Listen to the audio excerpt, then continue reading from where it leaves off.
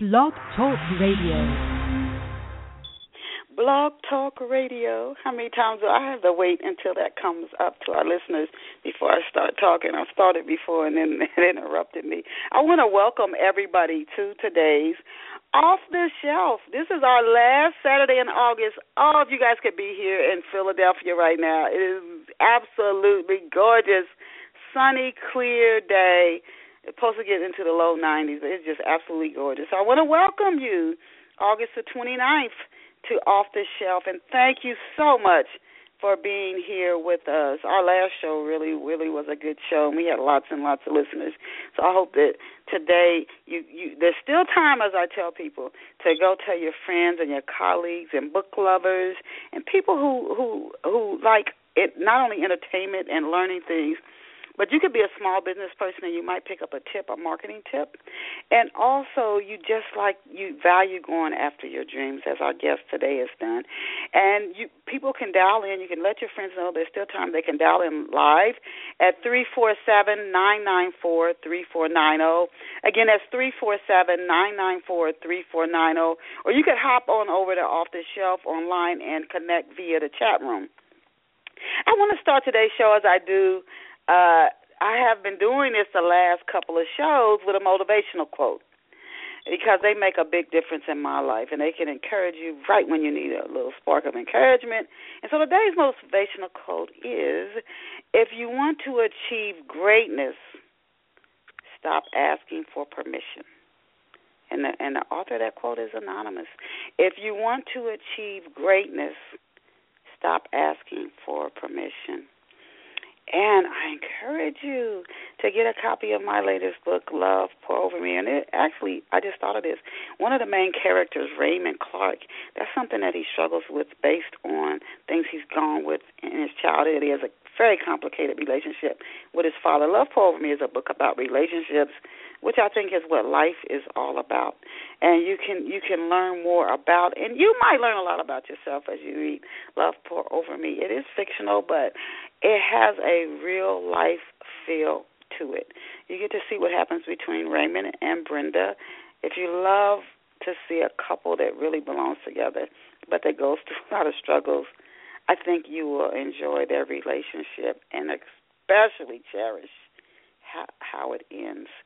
And Raymond and his father and 4 friends he meets at college. Raymond, to give you a little background on him, not much because we're going to devote the time to today's show. He is an outstanding world-class track runner, track and cross-country, middle distance, and he's also very bright academically. He is really a sharp guy, but he's had a lot of things that happened to him when he was a kid.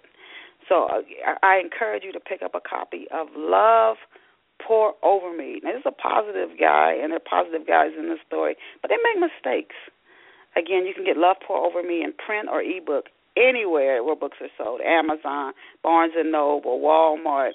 If you don't see it on the shelves, just ask the clerk, say, I want to get a copy of Love, Pour Over Me by Denise Turney, and they can order a copy for you because Love, Pour Over Me is carried by the largest book distributors in the world. So please go get a copy and let me know how you enjoy the book. And now let us go and meet today's special off-the-shelf guest. And our special guest today is Shell Ramsey. Shell, and I was just there last weekend. Shell is an Atlanta, Georgia native. And this wife and mother of 3 has an MBA. You guys, those things are challenging, in human resources management. She's also the author of the inspirational novels Bejeweled, Is the Glass Really Greener?, Real Secrets, and Reflections of Promises. If you want to learn more about Shell Ramsey, you can just click on over to shellramsey.com, and I'm going to spell that for you, CHELLERAM as in Mary, SEY.com.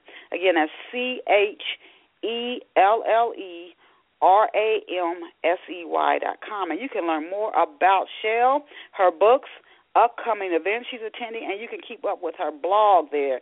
Again, at shellramsey.com, CHELLERAMSEY.com. Why don't you go over there now, learn more about her, check out her books. You can look at her book covers even as you listen to today's show. Welcome to Off the Shelf, Shell. Thank you so much, Denise. I'm glad to be here. And we are excited to have you here. And we've had such, oh my gosh, some of the guests we've had on our show have gone on to do national and international things that have just, I'm like, oh my gosh, they were on a show. And I see them on television. So I hope that you, whatever your dream is, that one day I look up and I'm going, oh, I interviewed her on Off the Shelf. So you becoming that trail of great off-the-shelf guests. I want to start, I always like to give our listeners backstory on our guests. So I know Atlanta, I grew up, I was born in Ohio, but I grew up in Knoxville, Tennessee, which is close to Atlanta. And we used to go down into Atlanta. It has really changed over like the last 20 years. And I mean, it's grown, and the traffic, it wasn't like that when I was a kid. It's changed so much. I wanted to ask you, what was it like for you, Shell, growing up in Atlanta when you were a kid? I don't know. I think to me it's home. So it's always the same in some ways not so much. It's always been a fairly big city, but it grew by leaps and bounds once the Olympics came in '96. And as you said, though, over the last 20 years, that's when I've seen the greatest growth. But as a kid, we were just all over the place. I think about how often, even though it's a big city, we still had a lot of that Southern hospitality going on. You're walking down the street, you're speaking to complete strangers, waving at everybody sitting on their porch, and you didn't have to know them or anything, but everybody was so friendly and so welcoming and so outgoing. And, that's kind of changed over the years. We still have that Southern hospitality, but you see a lot of people, if you're a stranger and I don't know you, then I may not speak to you. So, that's changed a lot. And I think one of the greatest changes is downtown Atlanta. Right now in downtown Atlanta, there used to be this big park before the Olympics came, and it was right across the street from 5 Point Station, and they completely got rid of that. And, all of that, right now you actually can go and walk down over there to go to Underground Atlanta, which did not used to be there back then. But there was this big, huge park, and you would see a lot of people there. Actually, a lot of homeless people were there, too, as well, as sad as it is to say. But a lot of that area has changed and looks drastically different. And the other one was Connector 7585, which is huge now, and connects downtown, all the major highways through downtown. Back when I was really little, that was only like a 2-lane highway. So that has changed. And a lot of people would find that really hard to believe. Oh my gosh, yes. If you're not from Atlanta, like I say, I just, from the times we visited there, to me, it's changed astronomically. It really has. To me, it has a lot. And we've had a couple other guests who are from Atlanta, and they talk about it was just slower, and like you said, more simple, and it's just changed. I think again a lot. But it's still got that Southern hospitality, and it's not as fast as the towns up north, that's for sure. Now, I wanted to ask you, how is living in Atlanta? It's a thriving Southern city. How has it helped living there? I don't know if they have a lot of book festivals and things that the authors could connect with the readers, but how has living in Atlanta versus like a smaller town, et cetera, how has it helped your writing career, especially when it comes to connecting with readers and selling books? I think that's something that I'm still actually navigating now, trying to get to learn more about that. We always have, every year we have the Decatur Book Festival in downtown Decatur, which is huge because you've got people coming from all over there, and you can go and set up your booths and whatnot to, market your books or whatever. And I've not done that yet. I've been down there, but not actually having a booth, so to speak. But I think being in this city, it enables a lot because you've got so many different places to go to, so many different bookstores and, little cafes that you can connect with people, and not to mention on public transportation. If you ever take the commuter bus or MARTA, any of those buses or trains or whatnot, you're constantly meeting people, constantly having that opportunity to connect with people on some level or another. Even down at my day job, I'm in downtown Atlanta, and in the building that I work in, they quite often have little festivals going on or different things that they might sell, where you can have an opportunity to promote your products and things and whatnot, because you've got people down there selling jewelry, all kinds of stuff. And then there's Woodruff Park right across the street, and then there's another little park up the street where they have on Wednesdays during the fall and summertime, you can go down and you can market your books and share it with the people coming through there. So there's so many different opportunities to grow here and really be able to connect with readers and get people to know about what you're doing. And that's what I'm navigating now, learning about all the different opportunities and really getting it out, all of my books, before the people. Okay. So how long have you been, when you said you're still navigating that, what year did your first book come out? And that wasn't a question I was originally going to ask you, but just listening to your response. What year did you, and I guess I'm trying to even put a little spark up under you. What are your plans to start connecting with readers more? You have a wonderful story to share. What are your plans as you? Hopefully, I can help you start jogging your mind. Some actions that you're going to take, even starting next week. Actually, my husband and I both have been working on, one of the major things we're working on is going to, and this will be out of the city actually, but in the spring, when I bring out book 4 of this Bejeweled series, we're having a book signing in Cincinnati, Ohio, speaking of Ohio, at a couple of salons up there. So we're going to do that. We're stopping at a radio station in Kentucky and giving out books there and doing a book signing there as well. So we're trying to focus more on the book signing aspect. Speaking of next week, when my next shipment of books coming in, I'm supposed to be going to the local library here in Henry County where I reside to donate some of the books there to generate that interest so that people can know, that I'm out there and what I'm doing, because there's so much that I have to offer in these books, and they're so inspirational.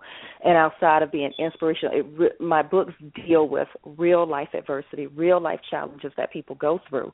And I deal with controversial topics like domestic violence and infidelity and just really get into the heart of it. So just, as we speak, it's been a lot of online marketing and publicity, word-of-mouth marketing and publicity, but actual in-person, taking advantage of those book signings, connecting with different people, and connecting really with the salons, because that's the backdrop of Bejeweled. It occurs in the salon. So marketing to those places, and, we know when we go in the salons, most times you see somebody with a book or a magazine open, so that's a huge market area for me, and just really pushing into that area and going to the Decatur Book Festival as an author rather than just, observing, getting involved on that. Yes, we might bump into each other. Yes, ma'am. Yes, ma'am. Now, at your website, again, ChellRamsey.com, ChellRamsey.com, you credit your husband for helping you to start sharing your writing talents. Now, before we get into your books, what did your husband do to help you get the word out about your books and your writing talents, so where you had it maybe shelved, and how did he get you to even start publishing your works? He had been pushing me for 12 years before I finally listened, but the big thing that he did was, I was a member of a book club, and he encouraged me to go out and share it with those members, and I was like, no, because I'm such an introvert, and I was like, I don't know how they're going to receive it, or they might not like it, and he was like, no, you have a gift, and you have to believe in your gift. And over the past 3 years, I've gotten to that place where I'm walking in it, I'm embracing it, I'm owning it, because I know that it's there. And so he told me to go out, share it with the book club, and I did. And when I shared it with them, I didn't let them know that I wrote it, because it was still in manuscript form at that particular time. And I told them it was a friend of mine, and she wanted their honest, raw feedback, because she needed to know what she had to, what she wanted to do with it. And so that was going to be the next book that we selected. So everybody goes and leaves, and by day 2, I'm getting phone calls, and people are ranting and raving. I mean, emotions were all over the place. One person was crying. A couple of people actually wanted to fight one of the characters. I was like, okay, didn't see that one coming. And when we came back together again, and I finally shared with them that it was me that wrote the books, it kind of blew them away because they had no idea that I had that talent. And they were like, you've got to do something with this. You can't let this sit here and go to waste. And, and he told me, I needed you to let someone else read this rather than me, so you won't see that it's just your husband saying this because I'm your husband and because I love you, but you need to know that this is real. And so by doing it that way, the feedback that I got was phenomenal, and I went ahead and took that first step out in 2012 with the first two books, Reflections of Promises and Real Secrets, which I have since pulled because I kind of did it more as a hobby back then. And I've since pulled to get those re-edited, get the covers done, and I'll be bringing those back out at the first of the year. And then went on with Is the Grass Really Greener? And then with the Bejeweled series, that's when I really started taking this entire thing seriously and taking it to another level. And, not just even doing it in just the ebook fashion, but having the paperbacks as well and saying, okay, this is what I want to do. This is what I'm supposed to be doing. So that's how that got started, with him pushing it in front of people without the knowledge of who's behind it all. Wow. Go husband. go he is go my him. number one fan. He keeps that foot on my back like, girl, you can do this. That's good. He does. Now, human resources is a field. I used to work in human resources. It's a field, I know it gives you first-hand experience in how people tick. It's just you have to work with people, and you, even though you're not, it's not like being a psychologist or a psychotherapist, but you learn about people because you start seeing trends and patterns in people, regardless of nationality, race, age. You just start to see patterns. How has your human resource experience, Shell, helped you to do something that writers really have to do to connect with readers? They have to develop deep characters and understand those characters. How has working in human resources helped you to do that? I think on a level of just really connecting with people, because in my line of work, I actually work in real estate properties management, but have that human resource component in my role. And so it is very essential that I am in tune with the people that I work with as far as knowing what's going on, what their desires are, what are their goals, and trying to find out how I can be an asset to helping them reach their goals. How do I help them, improve in their job? What resources can I provide, or can, us as a team provide to get you to that next level to, do your job well? And what issues are you running into that's creating any problems or, inhibiting you from performing that role? And in doing that, I talk with them one-on-one a lot. It's so funny because we have like this Monday morning gripe session where a few of my team members will call me and they just vent and they release, and I listen to them. And at the end of it, I've just got to give them that word of encouragement to boost their spirits and keep them going. And so I think in that, with my writing, it shows me, why people are the way they are, what's at the heart of the matter. Because a lot of times we see people and they're dealing with all these issues, but what we don't understand is you don't know their backstory. You don't know what they went through as a child that got them to where they're at now, or, molded or shaped their personality into how it is now. You don't know what they're dealing with at home right now that has them coming out acting this way, in public. You also never know. Sometimes the situations we go through, they're self-inflicted. A lot of problems that we deal with in everyday life isn't created by someone else, but it's created by us, and we fail to take that self-responsibility. And I think that's what I share with my characters. Some of them fail to take that self-responsibility. Then you have certain characters who are the stronger characters, like Olivia in the book, and she shows them, the route to go. You've got to believe in yourself. You've got to have faith in you in order for you to get past the things that you're dealing with now, in order for you to be able to push to another level, to go after your dreams and continue to build and to have a positive impact on the world. Because as a whole, it's not just about us, ourselves. We all play a part in a greater picture that's so much larger than, our finite minds can even begin to imagine. And, just in dealing with that human resource aspect of really having to be open to people and empathetic towards their emotions and getting to the root cause of problems helps me in building the characters and, knowing what it is that they need to project that depth of emotion that connects with the readers. Okay. I can only imagine how it consciously and subconsciously contributes to your writing. Now, is Reflection of Promises, is that your first novel, and what inspired you to write Reflections of Promises? Now, actually, I did that kind of backwards. Real Secrets was the first novel, but Reflections of Promises was the first one that I published. And, yeah, Reflections of Promises, I wrote that in 2011, and that was the one that I shared with my book club. Because I realized at that particular time, Real Secrets was written back in 2001. And so by the time I got there 10 years later to Reflections of Promises, I understood that my writing had grown a lot. So that was the one that I wanted to kind of push before the people. And Reflections of Promises is a story about a human resources professional, and she has everything that, most people on the outside looking in could imagine that she would want. She's got this great career. She's got a husband who's very successful. They've got the beautiful home and, cars and all this wealth, but they don't have the major thing that they both want, which is that true unconditional love.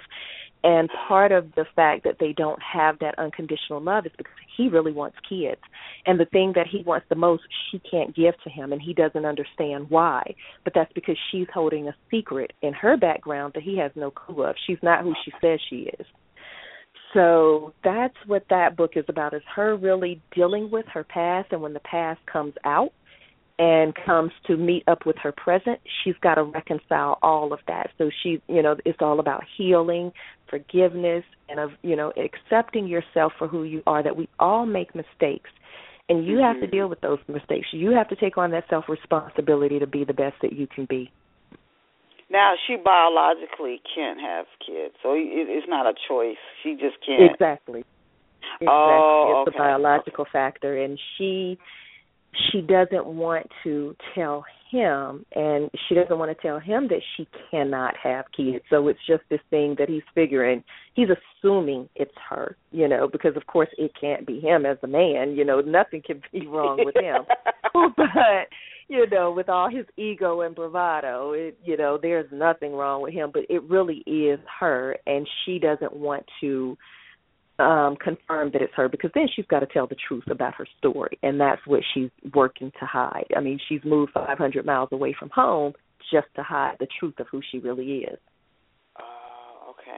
Okay, so the next thing I have to ask you, because, again, you touch on real-life experiences, is this loosely, indirectly, or directly Reflections of Promises based on any real-life events, or maybe a story you read in the paper? I think it was Stephen King, or there's a New York Times author who saw something like in a paper, and they said that's where they get some of their ideas, not to mimic the story, but to take bits of it and create a novel. Is Reflections of Promises based on any real life events? And if not, where did you get the idea for the story from? With Reflections of Promises, the whole HR component was, at that particular time off of the desire. I was in school for HR still at that time, and so that's why I wanted her to be what she was.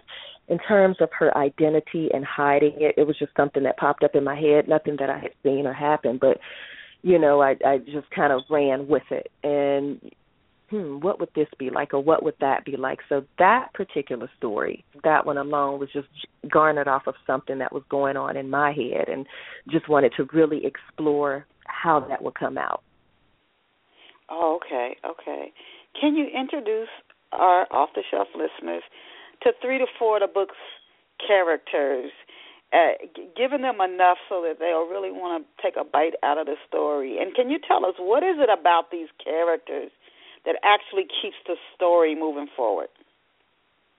Okay, well, we'll start off with, is the grass really greener? There are 5 women in that book who are best friends, and all of them, that story was generated from a dream that I had about someone dealing with she was dealing with a scandal in a dream, and I jumped up in the middle of the night and wrote it down.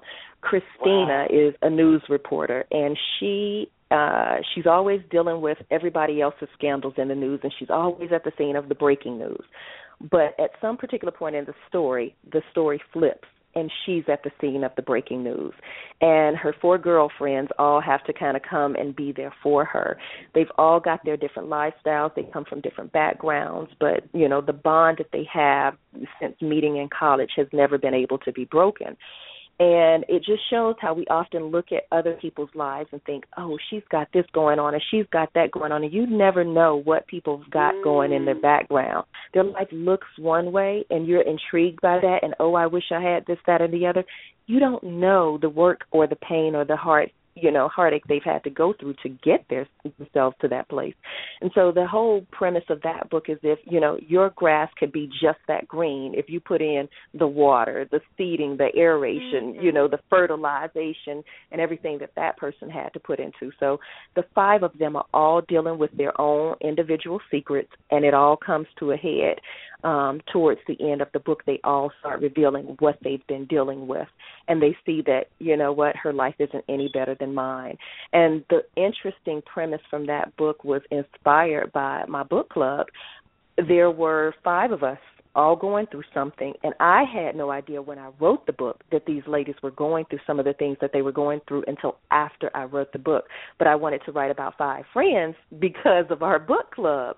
So that really just gives people an eye-opener as to how much life is not as black and white as we seem to think sometimes, and that you need to be careful about judging other people until you've walked in their shoes. And even then, you can never really walk in someone else's shoes. My Bejeweled series, This Is My Heart, Olivia is the main character in all 4 of the books. And right now, only books 1 and 2 are available. Book 3 will be out in November. But Olivia is a salon. She's a salon owner, and she has a relationship with her mom. Well, she had a relationship with her mom that was really close, and her life revolved around mom and the salon, and her mother dies. And so she's really focused on how she's going to be a major impact in people's lives the way that her mother was, how she inspires people to go after their dreams, to heal, to, mend the relationships, because that's a huge component to her is relationships. She doesn't have her father in her life. He died when she was really young, and now her mother's gone, and she's in her 40s. She's not married. She has no children, and everything circulates around the people in the salon. And where she has this beautiful relationship with God, and she walks closely with him, she still wants a husband and kids of her own. And she looks at all of her team of salon stylists, the, masseuses, the nail techs, the hairstylists, all of them. They've got some bit of issues going on in their life from one extreme to the next.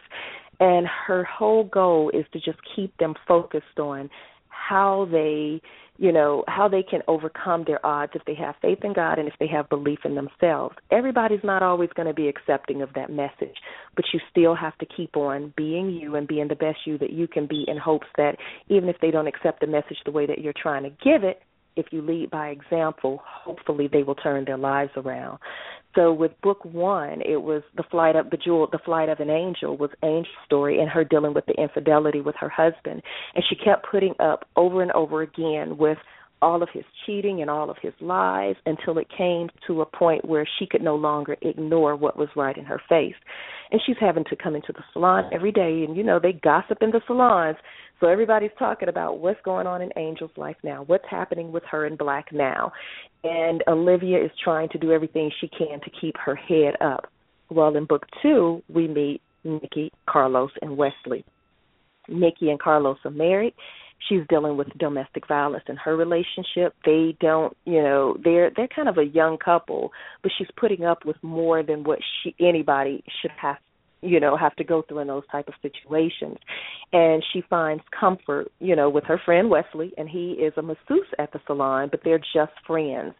And so we explore how a man and woman can be friends without it being anything more, or can they? What really happens in those relationships, especially when their emotions are frail like Nikki's are.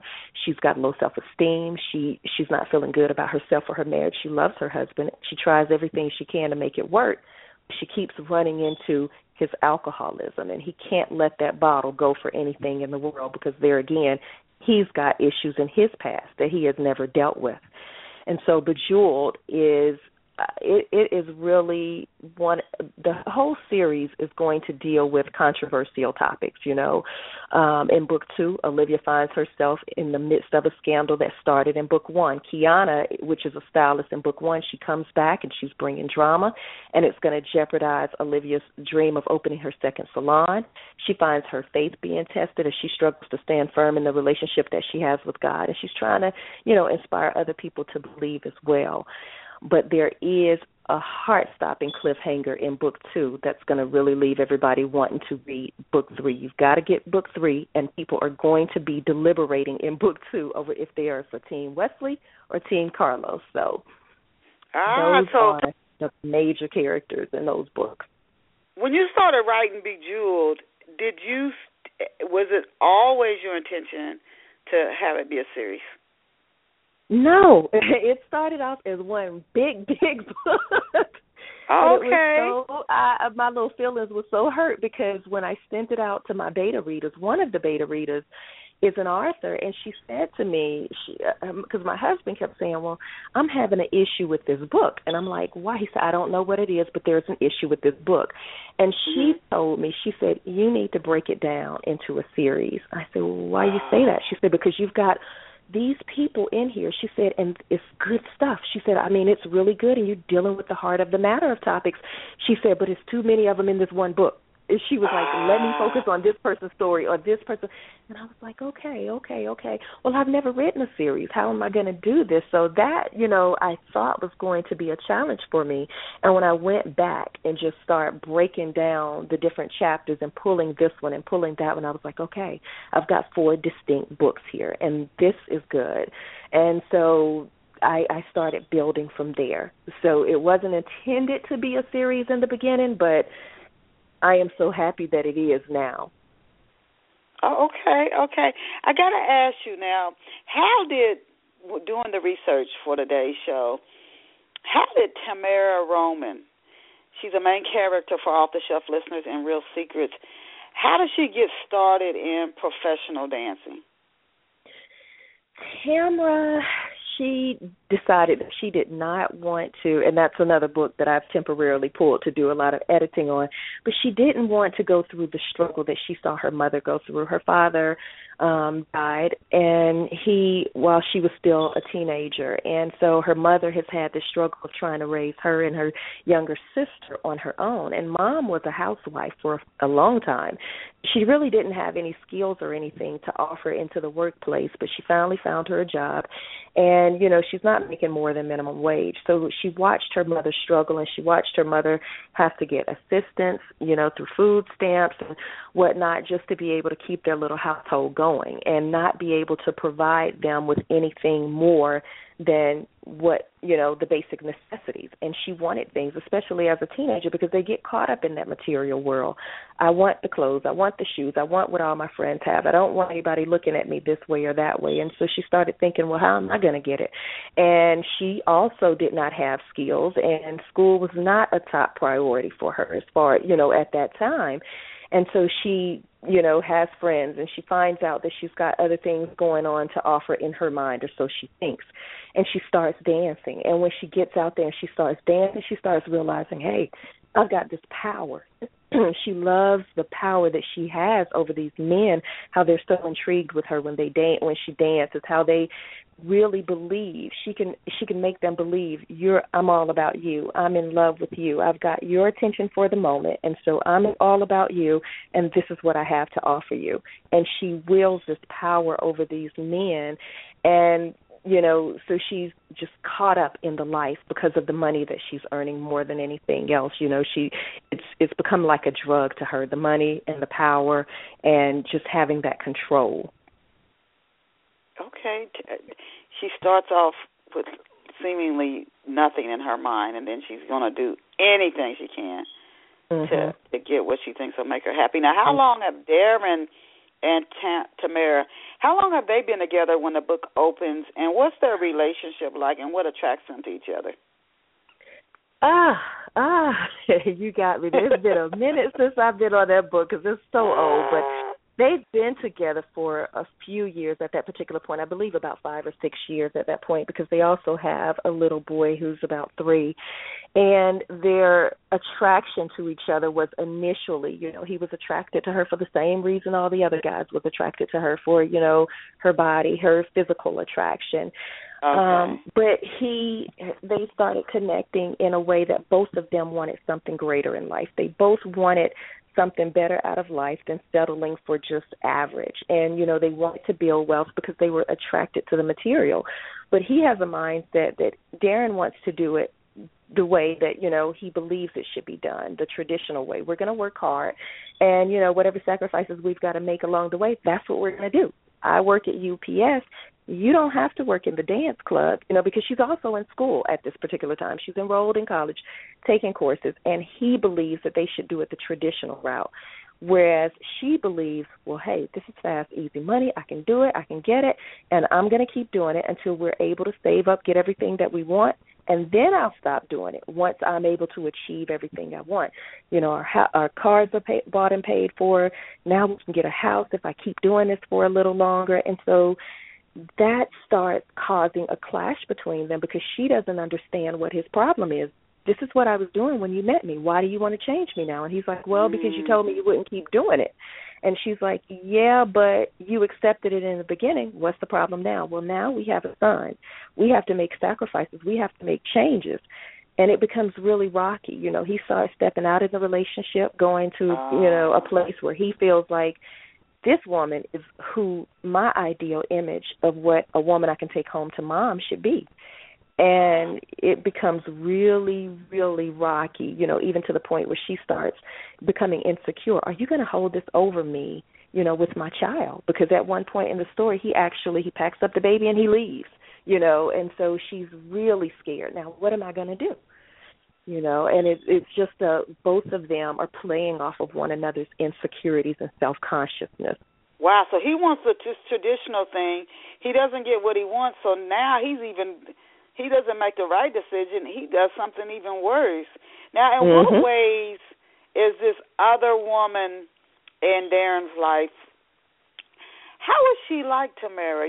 Sometimes people do things like have an affair, and you're like, that person you have an affair with is just like your spouse. Yeah, exactly. How is she like Tamara, and how are they different?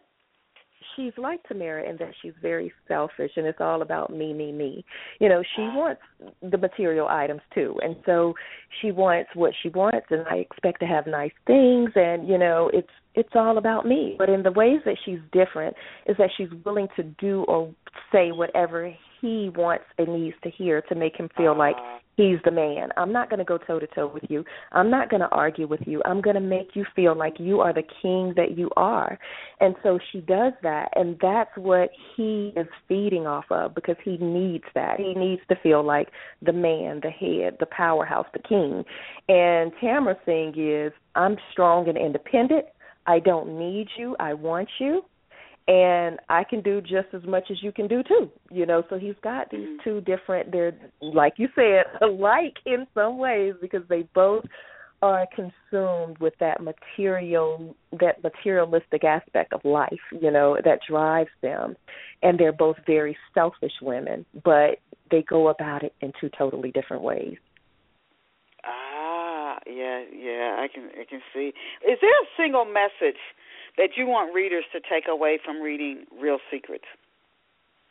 In Real Secrets, it's just really knowing who you are and not feeling like you have to succumb to anything in this life to get to where you need to be. You put in the hard work, but above all, you stay true to yourself. Don't succumb to the way society say that you should live life. And at the end of the day, you need to make sure that you're getting out of you're putting into your relationships what you're getting out of it, and that it's balanced. You don't take anything from anybody. There needs to be a balance. You need to be building that other person up just as well as they're building you up. And if that's not happening, and if it's dangerous or any type of way harmful to your soul, your spirit, or your body, you got to take that step away. Yes, yes. I'm glad you said that. And now we're going to talk about the fabulous Bejeweled. Where did the ideal, I know one of your books you said came through a dream, Uh-huh. and one came from your work in human resources. Where Mm-hmm. did the ideal for Bejeweled come from? Bejeweled started off actually as I have a girlfriend she's the sweetest lady, and she has this beautiful relationship with her mother. Now, her mother is, unlike Olivia, her mother is still alive. And so I just watch their relationship all the time. They do everything together. They travel across the country and across the world together. And she's really all about her mom, but she's single, and, she doesn't have any kids, and she is the epitome of a professional. She has this great career, and, she's doing great things in life, but she doesn't have that family yet. It's just her and her mom. And I was like, what would that be like, to be in your 40s, and you want this family, but you've not yet had the opportunity to start it. And so I began to explore it from there. That's really the only similarities there, is that they're both single. They don't have this family, and they had a strong relationship with their mom. And from there, I just went on. And then I got to thinking about the salon, and I decided to use the salon as a backdrop, because we always go in the salon and we get a glimpse of what's going on into the salon, but we never really get a true glimpse of what's going on into the stylist's lives. I sometimes see them as counselors to the clients, the people that they're serving, because they sit and they listen, and and they're always there. And I wanted to tackle that, because at the end of the day, they are human too, just like we are. They're dealing with challenges and issues too, but they still have to keep pressing on, because they are dealing with the public. They got to come, they got to put on their best face, and they have to render their best service. And so that's why I decided to put it in the salon. Like, let's get a different glimpse of what that might be like. And that's how long has she owned the House of Bejeweled Hair and Nail Salon? And where is this salon located? This salon, the first salon, Bejeweled downtown location, is located on Peachtree. Street in downtown Atlanta, in the heart of downtown Atlanta. And she has, at the point where book one comes out, she has owned the salon for about 3 years, because her mother passed and she inherited the salon from her mom. But she took on more and took it from just hairstyling to the nail side and the masseuse side, offering those services. By the time book two comes, she's opening up a second salon, and that's what she's trying to do in Buckhead. But she runs into the obstacle of the drama that jumps off in book one. One of the clients that comes in gets their hair done, and she comes in early one day when they're having a meeting, and Olivia decides to go ahead and let her in, even though the salon isn't open. So they're having the meeting back there, and then something jumps off, and this client records it, and she uploads it on social media, and it just takes off. And so once the people in Buckhead get a glimpse of what happened, they're like, well, we don't want that in our neighborhood. We don't want that in our community. So they're going to try to do everything they can to thwart her plans of opening that second salon because of what happened at the first salon. And they have ideas of what they want in their community, how they want their community to continue on, and what they don't want, because downtown Atlanta and Buckhead are really two completely different areas in what you see. I like I said, I work in downtown Atlanta, so sometimes I commute down there by the commuter bus, the express bus, or sometimes I drive. And if I take the commuter bus and I walk through downtown Atlanta, I see story on story on story that can keep my mind entertained for hours on end. Whereas on the other end, Buckhead has this image and this reputation to uphold. So it's a nice little parallel there going on. Now, what type of a business owner is Olivia, and what type of woman is she? Is she laid back? Is she very hands-on? Does she get along with her people who work with her? What's she like, and what's she like to work with? Olivia is really inspirational. She believes in everybody. She gives everybody the benefit of the doubt, and she pushes people to be their best. She wants to do everything she can in her power to open up an opportunity for people to be able to pursue their dreams. She's not hands-on in that she's not constantly watching over them. She is more observant of their emotions and their feelings and what they might be going through and how things impact them and how she can, best enable them to get the best that they can out of life. She gets along with everybody that comes in there. And more often than not, if something jumps off, Olivia's going to be found somewhere praying over the situation. And if she feels the need to, she'll pull them off to the side because she does not believe in fronting on people or getting loud. She is such a lady. She's so classy and so elegant. And she pulls them to the side, and she'll have a one-on-one with them. And, she'll ask them, can I pray with you or can I pray for you?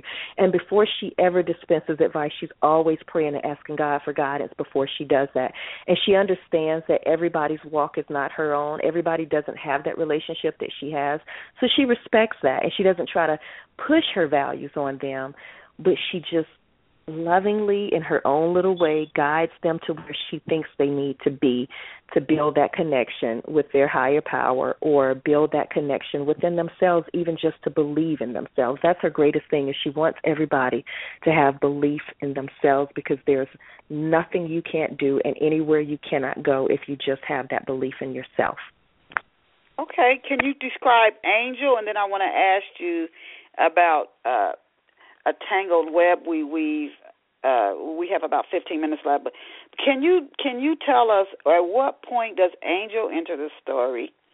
We're starting from the very first book in the series. At what point does Angel enter the story, and what's she like? Angel is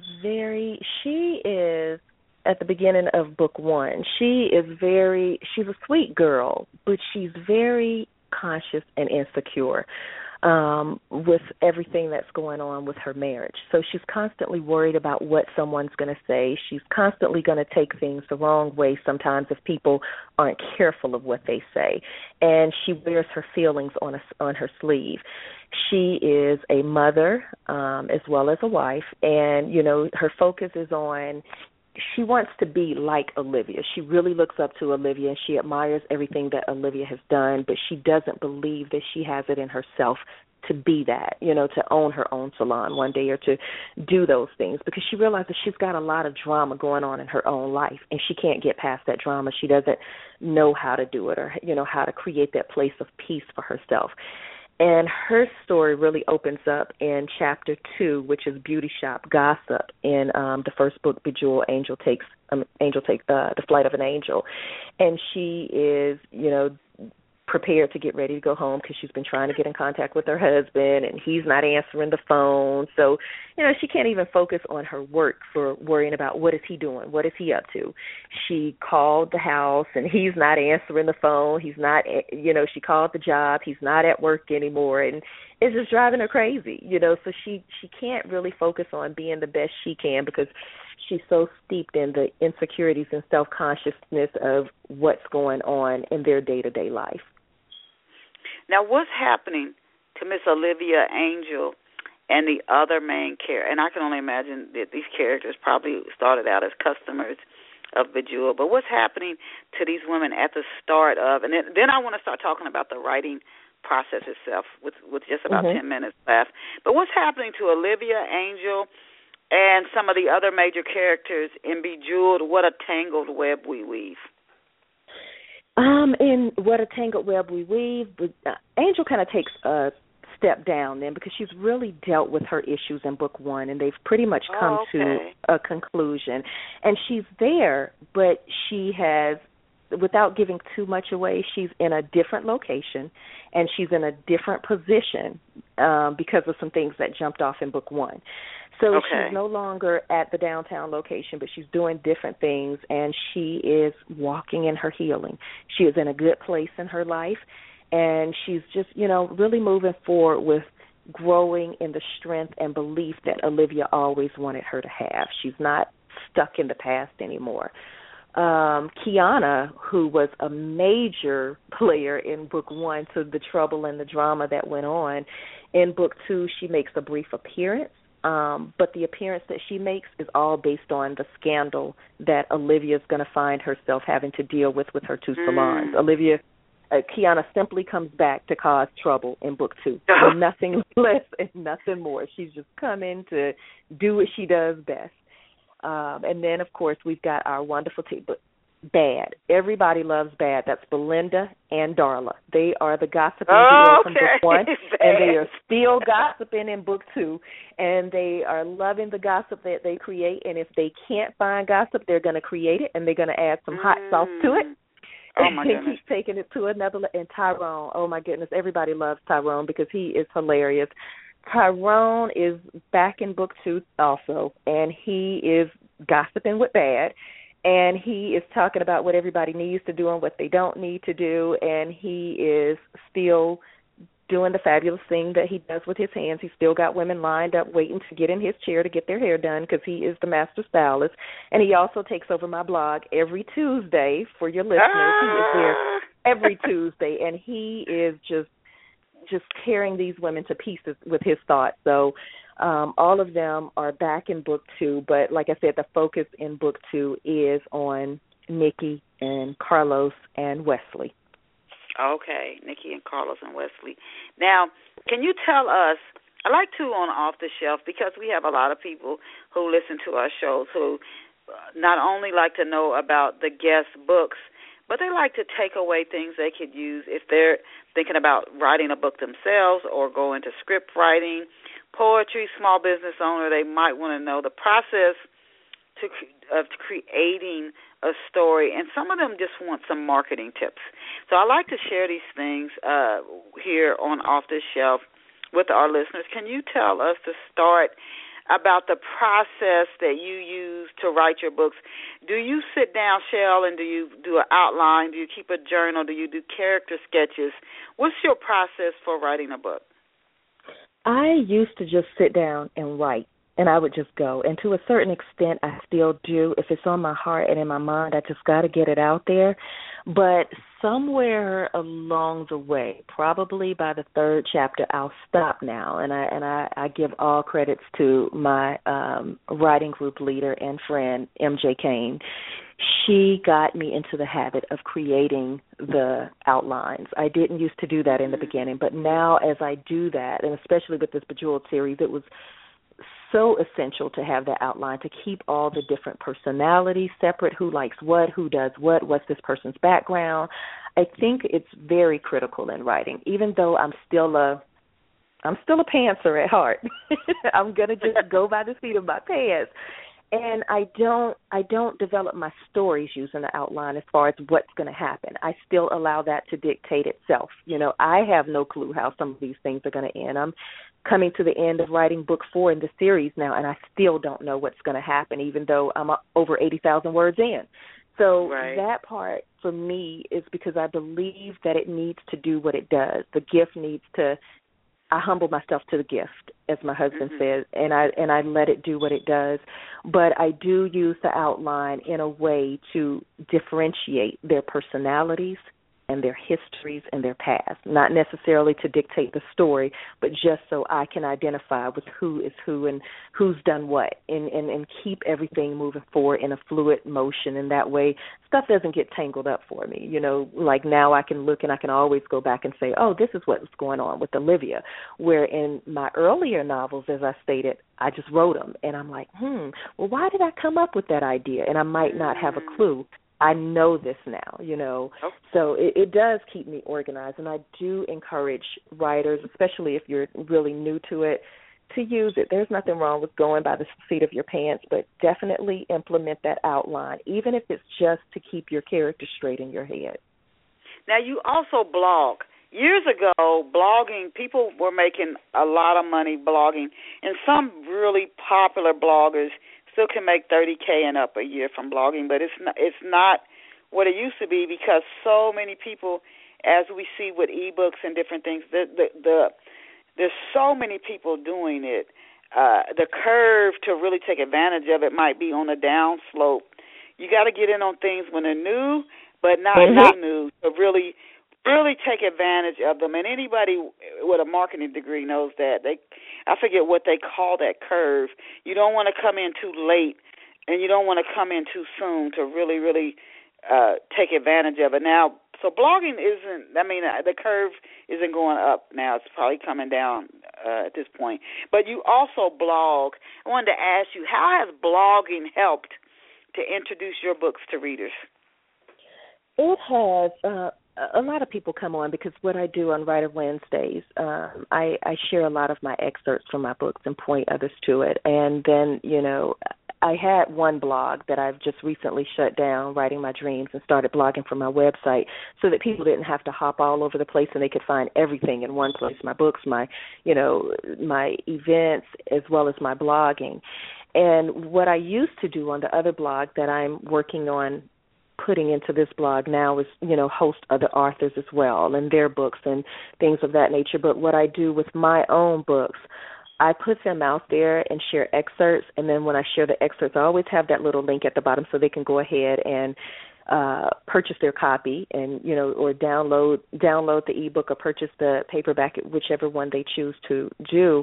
But it tends to draw people in because they leave their comments about how they feel about what happened in that story, because I always try to put something that's really going to pull them in, but yet at the same time leave them wanting more at the end so that I'm like, well, what happened next, and it makes them want to go out and get the book. So for me, just because of the fact that when I blog, I put out the content that I really, really want them to see, the heart of the book, what they're dealing with, and who these characters are, it tends to draw people in because they want to know more. Okay. And that's what I found with it. And so that's a good reason. That's one more way to introduce your works to readers, and that's a very good advice, and I thank you for sharing it. The more you can get out here, online, offline, you're not going to meet everybody at Facebook. You're not going to meet everybody on Twitter and Pinterest, but some people you'll meet on Facebook, some people Twitter, Pinterest, some people at a book festival or a book signing. You want to get out and have as many opportunities and avenues that lead back to your story as possible. I just think that's just a great advice, and so that's one way you can your blog. Even if only 5 to 10 people a day come over, that's 5 to 10 a day, which add up those numbers. 365 days a year. Right. That's a lot of folks. If you look at it, just 5, you think, oh, that's nothing, I'll shut it down. No, start factoring in a whole year of that many people coming in, and now you've introduced your work to a lot of people. I have to ask you, and we're coming down to the wire, but can you share 3 to 5 tips that writers and even other people with other products that they can take advantage of when marketing their works and introducing their works to other people? We talked about the blog. We talked about having as many avenues as you can, YouTubes, videos, etc., pictures to get people back to your product. What other tips can you share that you found effective, Shell? Other things that I have found effective is always having your some type of material to promote your books, whether it's a business card or, a little postcard. I try to keep things like that on me so that I can hand it out and they can get samples of my work by going to the website that's on there or seeing the covers, because I really love the covers in the Bejeweled series, and I thank the Killian Group for that. They've done a phenomenal job in working with me of getting my vision out. But handing out information like that is going to draw people in as well because they're curious, even if they don't do it at this moment or whether they go off right away and buy your book or not. If you're out there and you're sharing samples or whatever, they'll start following you. They'll start coming in. That's one of the things that I found really helpful.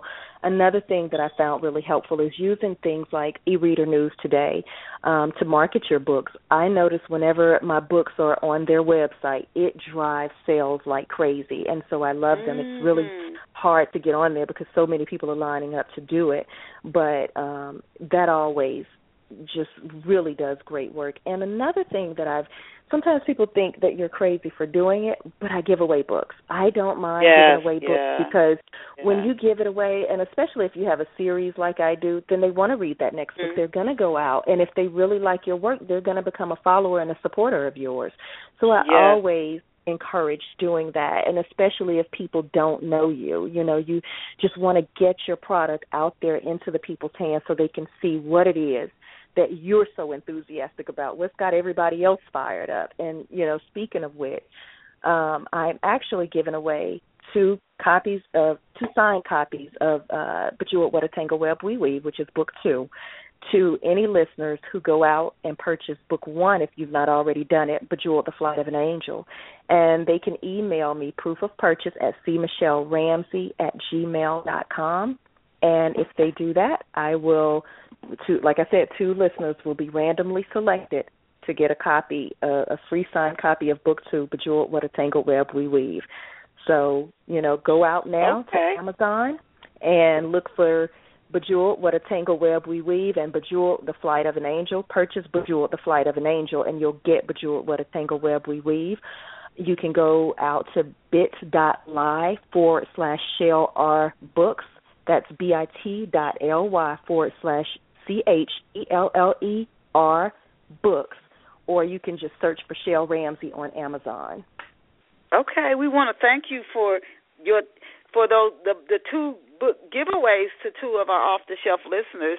So I encourage you to, again, like Shell said, to go out and get the first book, and she'll give the second one free after you give her proof of purchase. So we want to thank you for that, and we want to thank you, Shell, for your time today, for connecting with our listeners here at Off the Shelf Radio. And, of course, thank our listeners. Please go out and support Shell Ramsey, her book series, Bejeweled. She also is the author of Is the Grass Really Greener? We didn't have time to speak about that book, Real Secrets and Reflections of Promises. And please go get a copy of Love Pour Over Me by Denise Turney as well. I want to thank all of our listeners for being here with us today. Please come back next Saturday. We're here at Off the Shelf Radio, Saturday mornings, 11 a.m.